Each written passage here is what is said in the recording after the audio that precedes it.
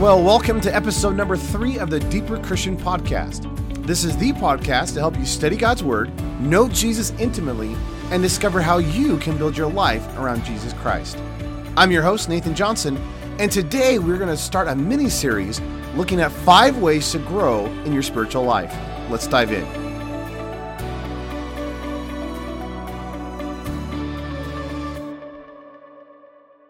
Last year on the Deeper Christian website, I released a new book entitled The 5 Pillars of Christian Growth.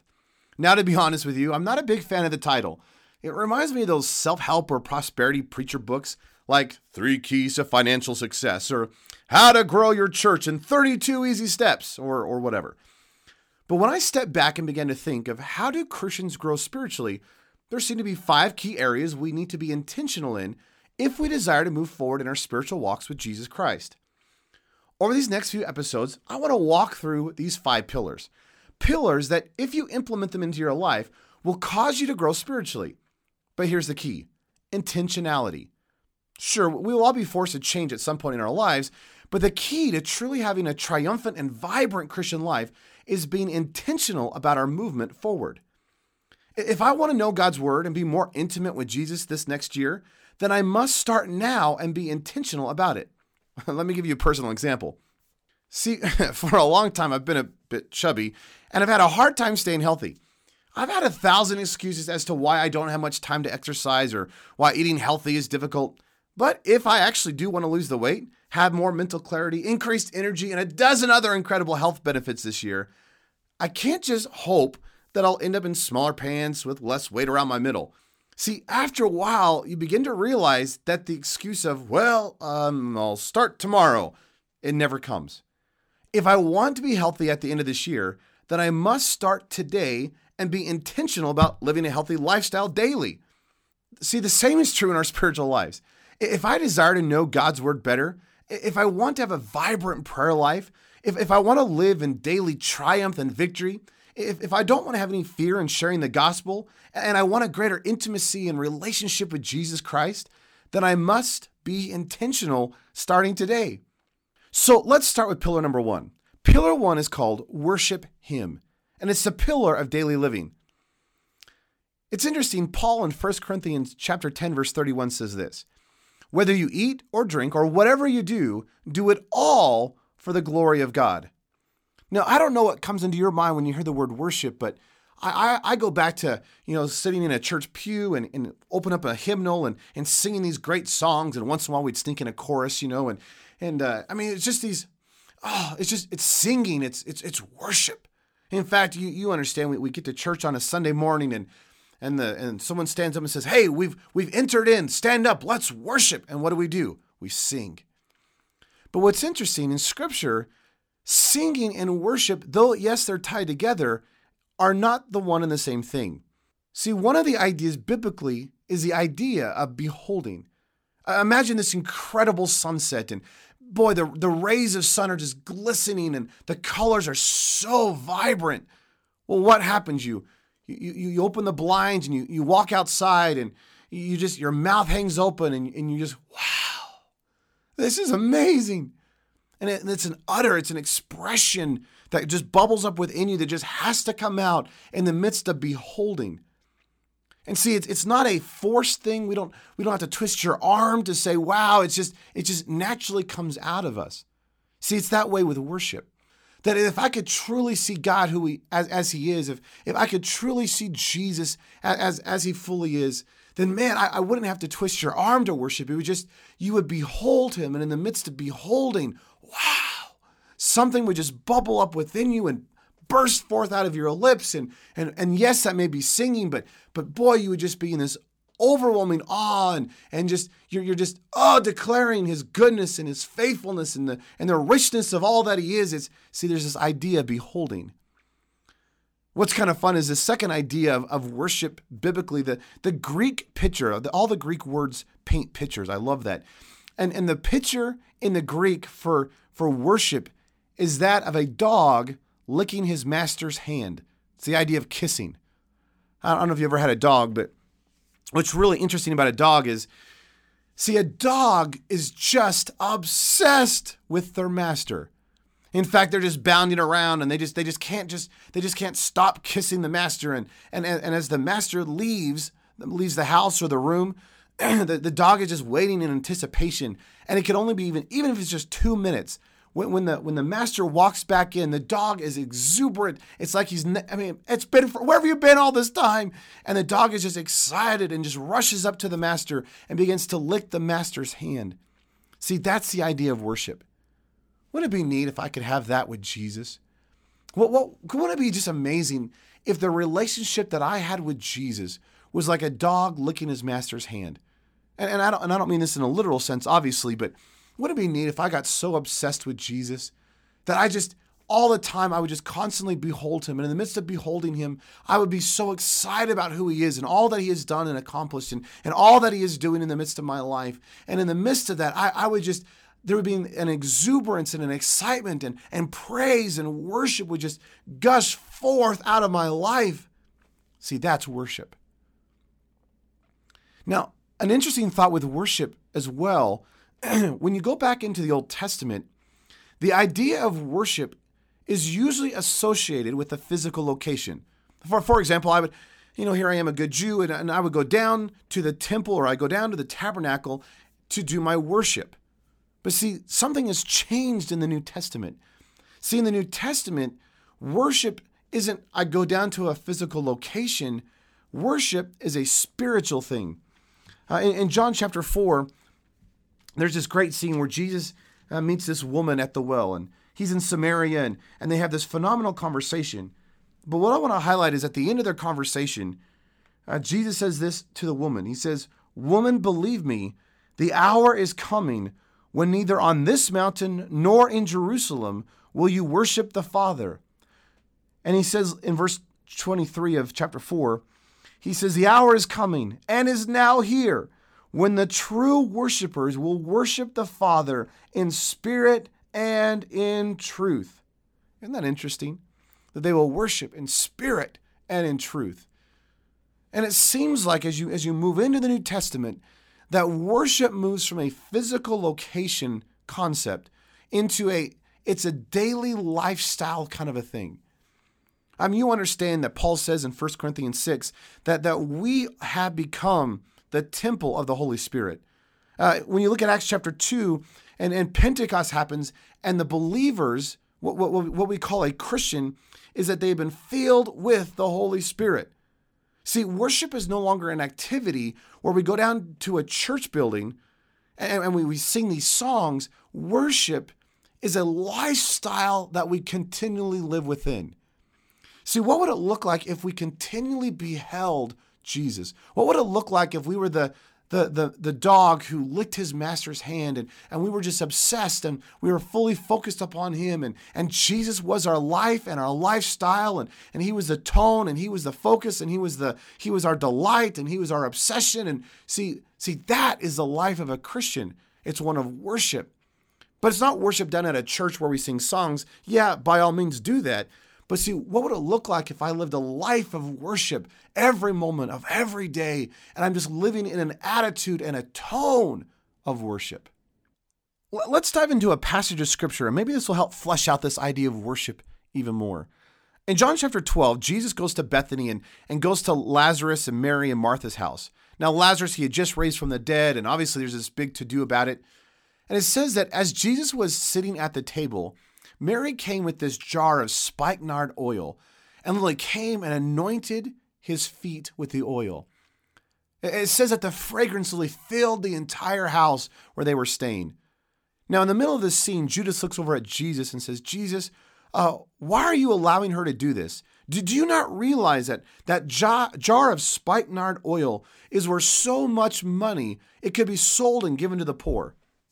Now, obviously, that sounds quite like a noble thing to say, but we realize even from the passage, it says that Judas really didn't care about the poor at all, but because he was a treasurer, he would just kind of help himself to some of the money.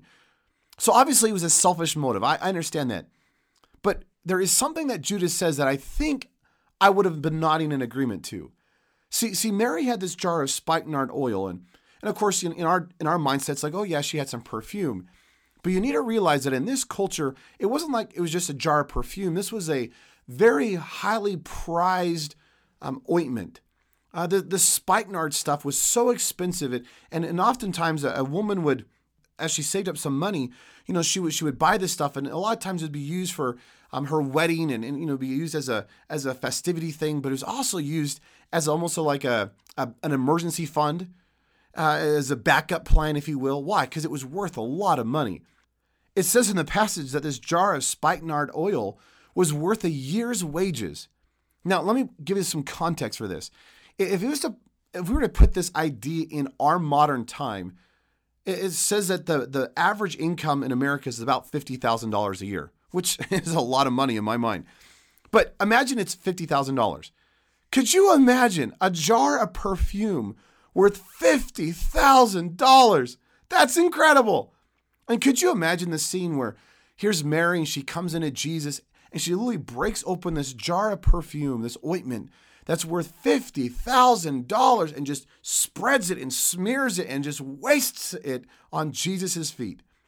See, if I was sitting there, I would have been nodding my head with Judas saying, Jesus, are you crazy? This is $50,000. Do you know what we could do with $50,000? Some time ago, I was doing some substitute teaching, and I was in this classroom with a whole bunch of ninth graders. So here they are, 14, 15 years old. And there was one kid in particular that it didn't matter at what time of the year. He was always he was 10. He was bronze. He wore all the designer clothes, and it was the middle of the winter time, and I'd substituted this class several times before this point. And here he was in the middle of winter time when everyone's staying inside from the cold and everyone's kind of getting that pasty white look. But here he was, just bronze and very tan. And one day I was kind of talking to him and a few of his friends, and his friend says, hey, guess how much he spends on tanning every single year. And of course, I don't tan, I burn. So the idea of going into a tanning salon and paying people to roast your body makes no sense in my mind. So I have no idea what the costs are. I have no idea, how expensive this stuff is. But so I basically looked at them and said, I have no idea. How much do you spend on tanning? Now, with a glimmer in his eye, he smiles and he says, I spend $10,000 a year on tanning. Now, I don't know about you, but my mouth hit the floor. I was like, $10,000 on tanning. I mean, can't you imagine? That's insane. And just as I was trying to get my mouth off the floor, he kind of smiled and says, well, guess how much my mom spends on tanning? And he said, my mom spends $15,000 a year on tanning. Could you imagine? This family every year spends $25,000 on tanning. I mean, could you imagine the economy starts to slip and the father comes in one day to the dinner table and says, all right, guys, we need to make a decision. We've got to give something up in our budget. Is it going to be tanning or is it going to be food? I mean, this is crazy. $25,000 for two people for tanning. It just blows my mind. See, that idea, that overwhelming, this makes no sense, this is utterly crazy, was going on in this passage. See, Judas and the disciples were looking at this scene where here's Mary and she takes the most precious possession that she has and she literally comes and she breaks it upon the feet of Jesus and she's worshiping.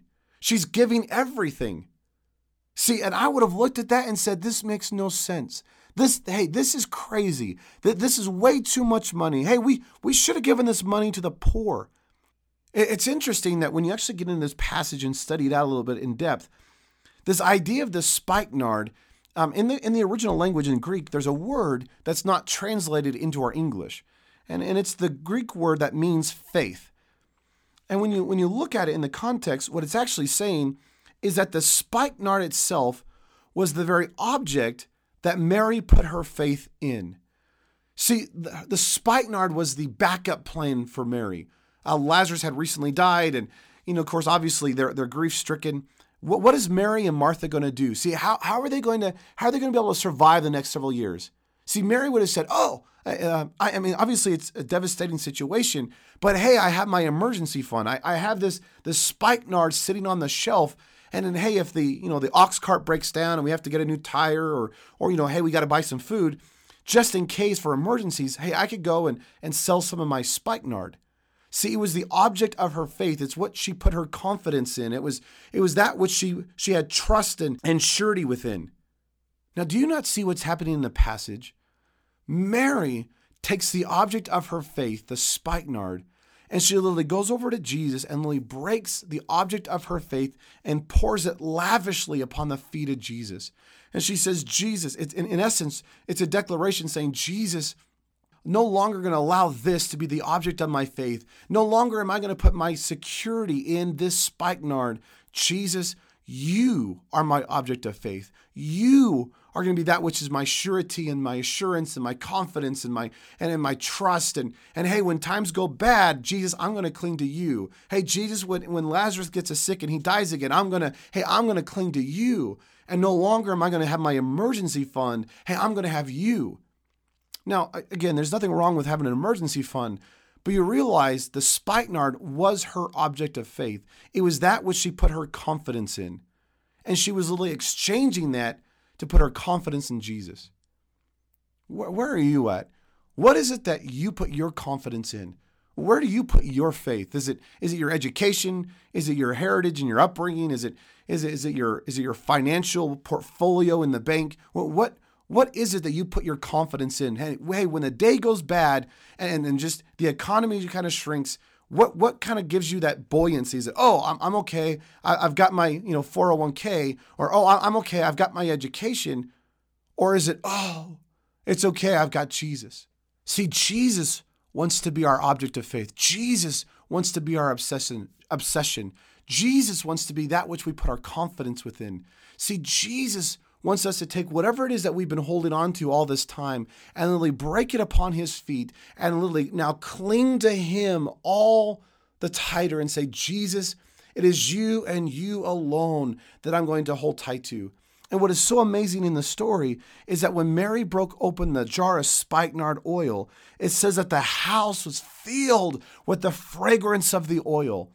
And you realize that when you break your life out upon the feet of Jesus and Jesus becomes the very essence of the very one whom you worship, he becomes the delight of your life. He's the one you put your confidence within. It's like your life begins to have this perfume about it, which is all about Jesus. In fact, Paul even talks about it in the book of Corinthians, that you are the perfume of Christ. And you're literally, in essence, you were broken out before him, and now the whole world can smell Jesus. Why? Because you've been broken before him at his feet. Do you have that in your daily lifestyle?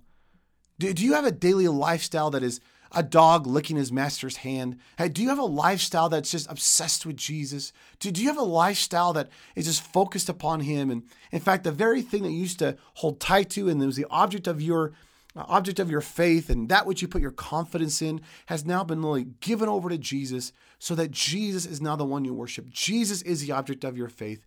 Jesus is the one you put your trust in. Jesus is the one whom you're confident within. See, we are called to live in a lifestyle of worship.